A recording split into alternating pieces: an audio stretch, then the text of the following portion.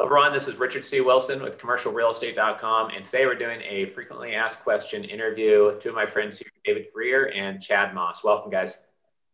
Thank you, Rich. Thank you.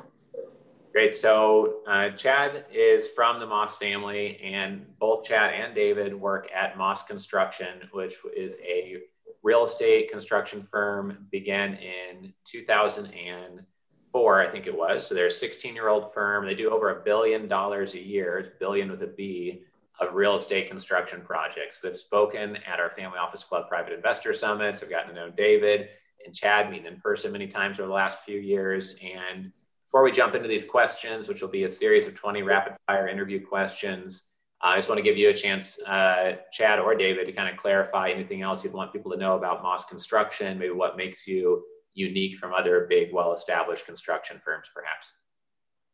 Oh, thanks, Rich. Moss is a family business. My father, Bob, and my brother, Scott, and myself co-founded in 2004. We currently have over 700 salaried employees and roughly 3,000 hourly employees. We work indirectly with many more employees through subcontractors around the country. We have a very diverse portfolio of projects. We have a national solar platform, as well as the national stick multifamily platform as well. Okay, great. Awesome. Well, I've enjoyed getting to know you guys, so I appreciate you doing this interview here today.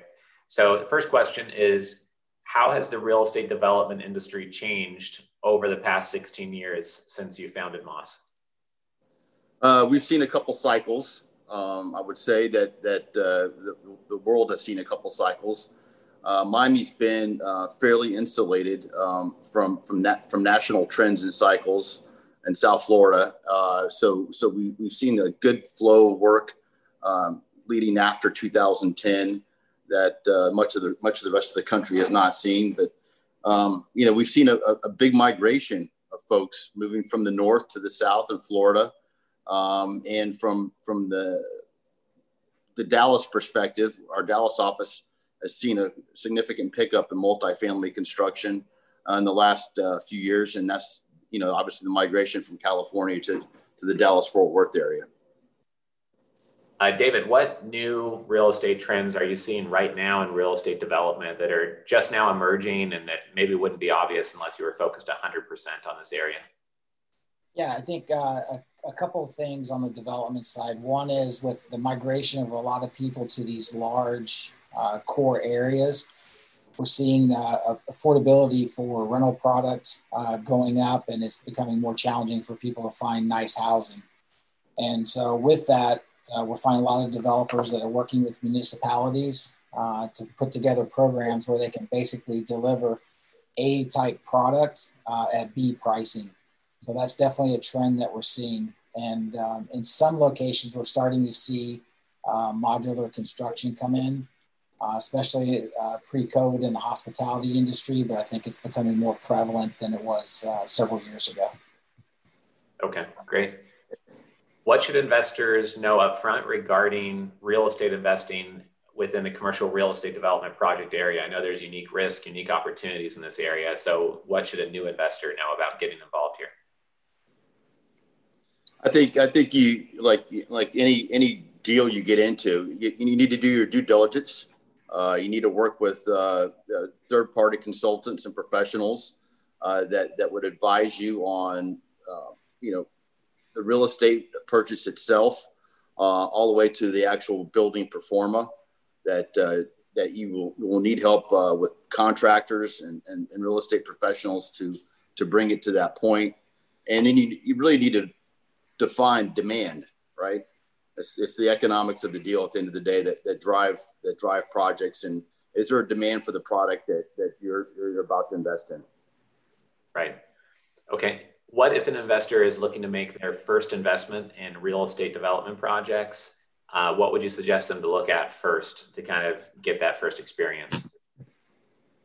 Geography would be the first thing I would say. And then you want to look at comps, as far as similar type products that come online. Okay, great. I think along with that, I think for a first-time investor, I think it's really important that they surround themselves with the right team that has experience in their respective markets, as well as making sure that they don't take too big a bite at the apple for their first one, but think about who can they connect with to make it an educational type process, which is just as important as what return may be generated from that particular investment. So they can kind of build. I mean, they could learn a lot from partnering with a much larger organization as a joint venture minority partner, and maybe see a couple of those through the process would be beneficial to them. Right. Yeah, great. Good point versus doing it on their own. So I know, Chad, Moss Construction, your family's firm, has a track record of getting big projects done on time, even through the pandemic. And you do over $1 billion a year of projects. So what's fundamental to operating such a complex business at that scale successfully over a long period of time? Like, what are the pillars of Moss that allows you to execute consistently? It's hiring the right people and retaining them. And with that is a big stroke on culture. We hire culture, and we feel like we could teach the technical things that we want to see at the project level, but hiring the best people and letting them do what they do well, and giving them all the tools and support to do those things, that's critical. Right. And because it's so many investment events, people always say team is most important. It's all about the team, et cetera. You zeroed in on culture. So what is it about your culture that's critical? Like, what's a key part of your culture that's driven a lot of your success? A lot of these people are generally self-starters that we hire, and they're not reactionary. They're proactive. Right. It's the entrepreneurial spirit that resonates throughout the entire organization. Honoring relationships. I know that some of these things are kind of simple, but a lot of people talk about them, but they don't do them or execute. And it's really seeing a project all the way through to the end, and taking each task seriously, because it's a critical element to the overall project. Right. Great. Where is there an opportunity in multifamily real estate development, given how competitive that space has become? Dave alluded to it earlier.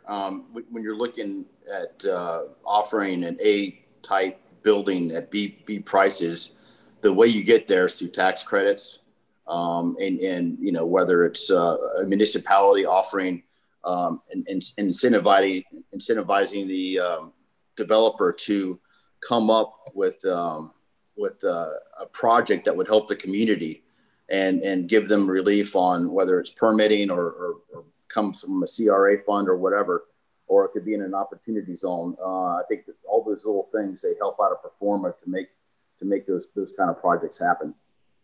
Right. Okay, great. Yeah, that's helpful. What's the most expensive mistake that you see commonly made in commercial property development? I think what I see happen is people often work in a vacuum. They don't trust their consultants. They design something that is way out of line for the area and for the demand, and they spend a bunch of money on architecture and planning, and they figure out that their job is not financeable because the market demand is simply not there for that type of product. Whether you're talking gross square foot numbers, sellable versus rentable, or even just something that's, just doesn't work for that particular market. Sure. Is there an opportunity for sponsors or investment funds to purchase multifamily projects before they're leased up? Because I know you guys are helping develop many of these projects. Are you still seeing there's some meat on the bone for people to be pursuing that strategy? Or is that so competitive now, you're essentially paying for almost that stabilized price for a brand new product coming on the market that's not fully leased up yet? Yeah, I think you're seeing, and it's a great observation, Richard. A lot of these groups are very cash heavy. They've got a lot of capability to execute efficiently. And when that happens, they drive prices in markets, and they're actually coming downstream. They used to wait till a product was maybe stabilization or 80% leased before they would entertain an offer. We're seeing that move further downstream to even 50, 60% leased, they have an interest in that project. Or if it's just starting to develop, they're trying to get in early to be the lead buyer for that particular project. And then on the exit side, just with interest rates so low and yield hard to find, a lot of these groups and family offices and even institutionals or publicly traded REITs are finding it a very competitive space because they're trying to get in early as well. Right. Makes sense. In the Family Office Club, we've seen many real estate development firms with 30 million, 50 million, 100 million in revenue, but your firm's 10 times larger than that. What was the turning point of Moss going from a smaller, locally focused team and business to then turning a corner to become a regional developer and doing such volume that you do now? We had a significant merger about 7 years ago now with Hunt Development and Hunt Families. And that made us more of a national player by picking up the Dallas office, San Diego, and Honolulu, and doing national solar as well. Right. Okay. What is attracting capital through the pandemic right now that you think will continue to do well after the recovery from COVID? Like what types of assets or what kind of real estate food groups are you seeing attracting a lot of capital? Multifamily still in the right geographic regions. And also there's a lot of debt funds that are raising capital, anticipating that there's going to be distress in the market. So you're seeing a lot of those. They're sitting on the sidelines and waiting to see. We haven't really seen it come to fruition yet, but they feel like it's out there. So I think that's going to happen. I think also the migration of people from the Northeast to Florida, or maybe from California to Texas, you're going to see those areas continue to grow and attract capital as well. Places like Hawaii have a big shortage in workforce affordable housing. And I think that they're going to look to grow that significantly in that area as well. Right. Okay. And if an investor is looking to place capital into commercial property development projects, what type of due diligence insights could you provide them, whether they're speaking to your team or to other companies and trying to really vet them, but they don't have the expertise that you guys have? What would you provide them insight-wise with how to conduct due diligence on you and your peers?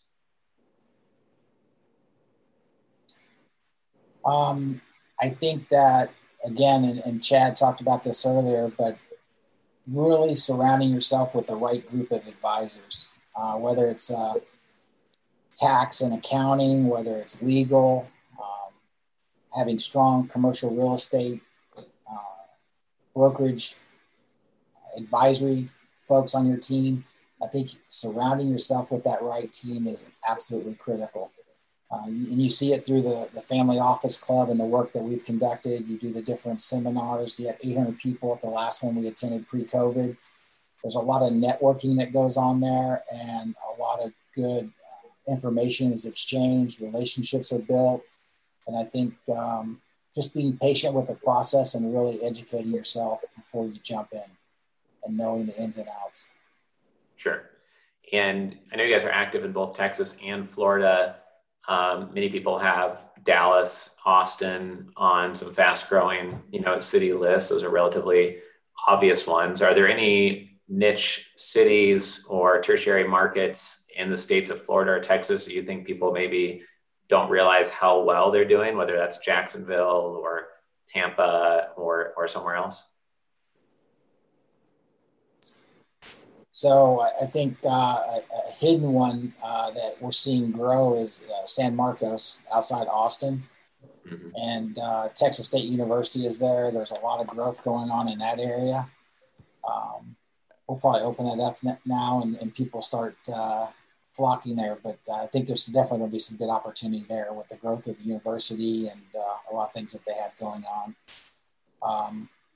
Sarasota, Clearwater Beach is another area that's really taken off the last couple of years. And it seems like it's hard to be on the front end of where these places are going to turn. But I think that with the migration of people we're seeing, out of different locations in different states, it's going to be more noticeable in a quicker fashion than it has been historically, because we haven't seen this rate of change in geographic regions until this point. So there's a lot of unknowns out there, but I think that you're going to see a lot of population growth, job growth in certain areas. And even the existing areas, I think, will continue to grow. Yeah, if you look at Dallas, for instance, there's parts of the, outside the city that you could walk into, a new building at every turn within the last 3 years constructed. So there's literally been, towns within a city built overnight, like a McKinney. So that's an interesting sign that you're seeing right now. Right. Yeah, for sure. What are some creative ways that you've been able to align your construction business with the interest of investors or investment firms that you close on contracts or work with? Yeah. So when we rolled out the Moss Family Office investment platform, Targa, we work with developers in that multifamily space that are workforce housing or lower income housing, and we get or affordable housing. We get aligned with them, and we co-invest with them as an LP partner, and that does a few things. It helps the developer out with their funding source, their construction loan on terms, and it also helps us raise capital and keep our fund active. Right. Makes sense. I've never heard of anyone doing that. So I think it's great that you guys are able to do something like that. Everyone's looking for someone who's more aligned with them to the finish line, of course. Yeah. And one other thing there, Richard, a lot of these municipalities that Moss has worked with for the last 16 years, since the company was founded in 2004, knows the reputation of the organization and what we stand for. And I think that's helped us in some of the respective markets that we work in, and build those relationships. The other opportunity is a lot of projects come to Moss just for feedback or pricing or whatever it may be. So we build a lot of relationships that way as well. That gives us a pretty interesting look at projects. Makes sense. What is another common strategy or approach that helps Moss maintain your competitive edge? You have a tight culture of entrepreneurial kind of self-starters or proactive. You value the long-term relationships. You sometimes co-invest. Is there one more thing that you think is continually helping you in closing agreements and scaling your firm to the next level that we haven't mentioned yet? I think the family has invested significantly in technology. And that's continued to pay off for us. We're always looking to build a better mousetrap, so to speak. So we really have embraced the technology side of it. We've written our own software. We've had other startup companies spin off of Moss, which has been great. And always take the meeting. Always look forward. That's what we said. Right. And I think one other item that's really helped the company is the diversification, both geographically but also by product type. So I think with utility scale solar that we become an EPC in and have built and scaled a business inside of Moss helps us kind of weather different economic times and help strengthen the organization to make it through a lot different economic cycles versus being totally dependent on high-rise condos, for example, building that, or just a few product types on the vertical side. Product diversity is key. Okay. What has your family learned about negotiating large, complex real estate development contracts when dealing with institutional size investment firms or investors? I guess that's one of the questions that you asked that I saw, Dave, where I didn't have a lot of, from what basis are you asking that question, I guess is mine. Yeah, I guess I'm just thinking like a lot of people don't have the experience you have negotiating with really large, $1 billion plus investors or investment firms. And I'm guessing those contracts get very complex. So I'm wondering, what you've learned over time about negotiating that would be helpful for others to hear who maybe haven't played at your level yet or are trying to grow to the level that you're at, whatever type of real estate firm they are. The quick answer is never be afraid to walk away from a deal. There are some very good construction attorneys out there that do work for some of the biggest and best developers. I've seen them literally kill deals, which is not where you want to be. You want to work with business friendly people, not business prohibitive people, and seek great counsel. If you feel like you're not getting something from one source, definitely don't be afraid to go and ask other sources. Right. Okay. What advice would you have if you became a board member of a small real estate investment firm or real estate development firm or sponsor looking to grow to $100 million a year in volume or $100 million in AUM, with all the real estate investment firm counterparties you deal with, what suggestions would you give them that maybe we haven't covered here during this interview series yet today? I'm going to go back. I know we've used it twice in some of the questions that you've asked, but back to the advisors that you surround yourself with. I think that's a critical component, and meeting with them on a regular basis to solicit feedback and also look for that experience that they may have in their respective markets. But just can't underestimate the power of having the right team around you and utilizing the team, right? So one's having it and building it, but continuing to utilize, I think, is absolutely critical. Right. Okay. What advice do you have for commercial real estate brokers looking to do well selling newly constructed assets? You're saying from a brokerage standpoint? Yeah, for someone who's looking to build relationships, maybe they're looking to build out their commercial real estate brokerage career in getting the brokerage assignment from a real estate developer or a real estate sponsor. Do you have any suggestions on how for them to kind of break into that space? I think it's an important person to have on your team, like access to on the brokerage side, because they can represent you on the sell side and kind of keep that transaction at arm's length from the buyer. So I think it's important to have them. If they're newer, I would say in today's environment, trying to get and gain experience by being with a team that's been in the market, that's looking to grow, would be a good way to do it as opposed to try doing it individually.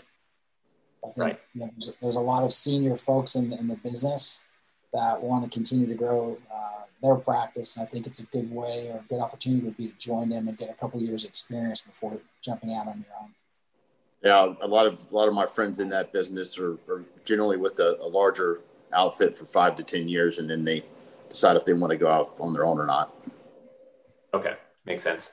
My next question is about if somebody is just starting their career in real estate development, what would be your suggestion on how to learn the business the fastest way possible? I think you kind of halfway answered it just there about, joining a firm that has a lot of experience and is, growing quickly or has a lot of success and getting mentored for 5 or 10 years at one of those types of firms. I'm sure it would be part of your answer. Is there anything else you'd add to that for somebody looking to start their real estate development career? Starting out on the development side, I think organizations are important. There's a lot of different trade organizations out there that you can become involved with, attending those meetings regularly to build your network, but also hear about other people's experiences, different case studies, whatever. There's many different parts and processes to real estate development, and understanding each of those and finding expertise in each of those areas is really important before you just strike out and try to develop something, because you can do it that way, but you can make a lot of mistakes too. And I think one of the things that we talk about is we have new individuals and people that we add to the team here at Moss is, you're either going to get 1 year's of experience in 3 years, or you can get 3 years of experience in 1 year. And we do that and accelerate that learning curve and growth by getting people involved in those different organizations, a lot of training, and a lot of different items that will further their education in a much quicker fashion than just the traditional method of getting out there and trying to learn on the fly. Right. Yeah, makes sense. My last question is, what's the most valuable piece of advice we could leave listeners with here today? It could be a piece of advice for investors or investment firms that are counterparties and work with you all of the time. What would be your most valuable piece of advice after all the projects you guys have worked on? I would say stay curious. You have to take that extra meeting. Don't have a premonition if someone wants to meet with you about what the outcome of that meeting is. Engage in that entrepreneurial spirit and have some good contagious energy behind you when you have these meetings. You never know what could happen from them. And be able to do an audible if you have to, and adjust to market climates, to opportunities, all the above. I mean, there's so many things out there that you can be involved in. That said, you need to, also be focused too on what you're trying to do and your goals are. So it's a bit of a balancing act. Right. Yeah, it makes sense. Great. I appreciate it. Go ahead. I would just add, sometimes we feel like we have to have all the answers before we go out there. And I think that you'll find that there's a lot of people willing to help if you're just willing to ask for the help and put yourself out there. It's okay to be vulnerable. It's a good way to learn. It's a good way to educate yourself. But there's a lot of knowledge out there in the industry that you can pick up. And I think, like Chad said, just be curious with it. And I think that leads you down the right path. Right. Great. Well, I appreciate the interview here today, both of you. If anyone wants to learn more about Moss, I believe the best website to send them to is mosscm.com. Is that correct, Chad? Yes, it is. Yes. Great. Well, I appreciate your participation here and on the commercialrealestate.com platform. Looking forward to seeing you guys in our Power Player Summit coming up later this week, and our Family Office Super Summit coming up here at the end of the year, December 15th and 16th. And I'll be in touch, and just thank you again for your time. Appreciate it. Thank you, Richard. Thank you, Richard. Take care. Take care. This content was created by commercialrealestate.com. Access our community, investment databases, training, and live events by visiting www.commercialrealestate.com.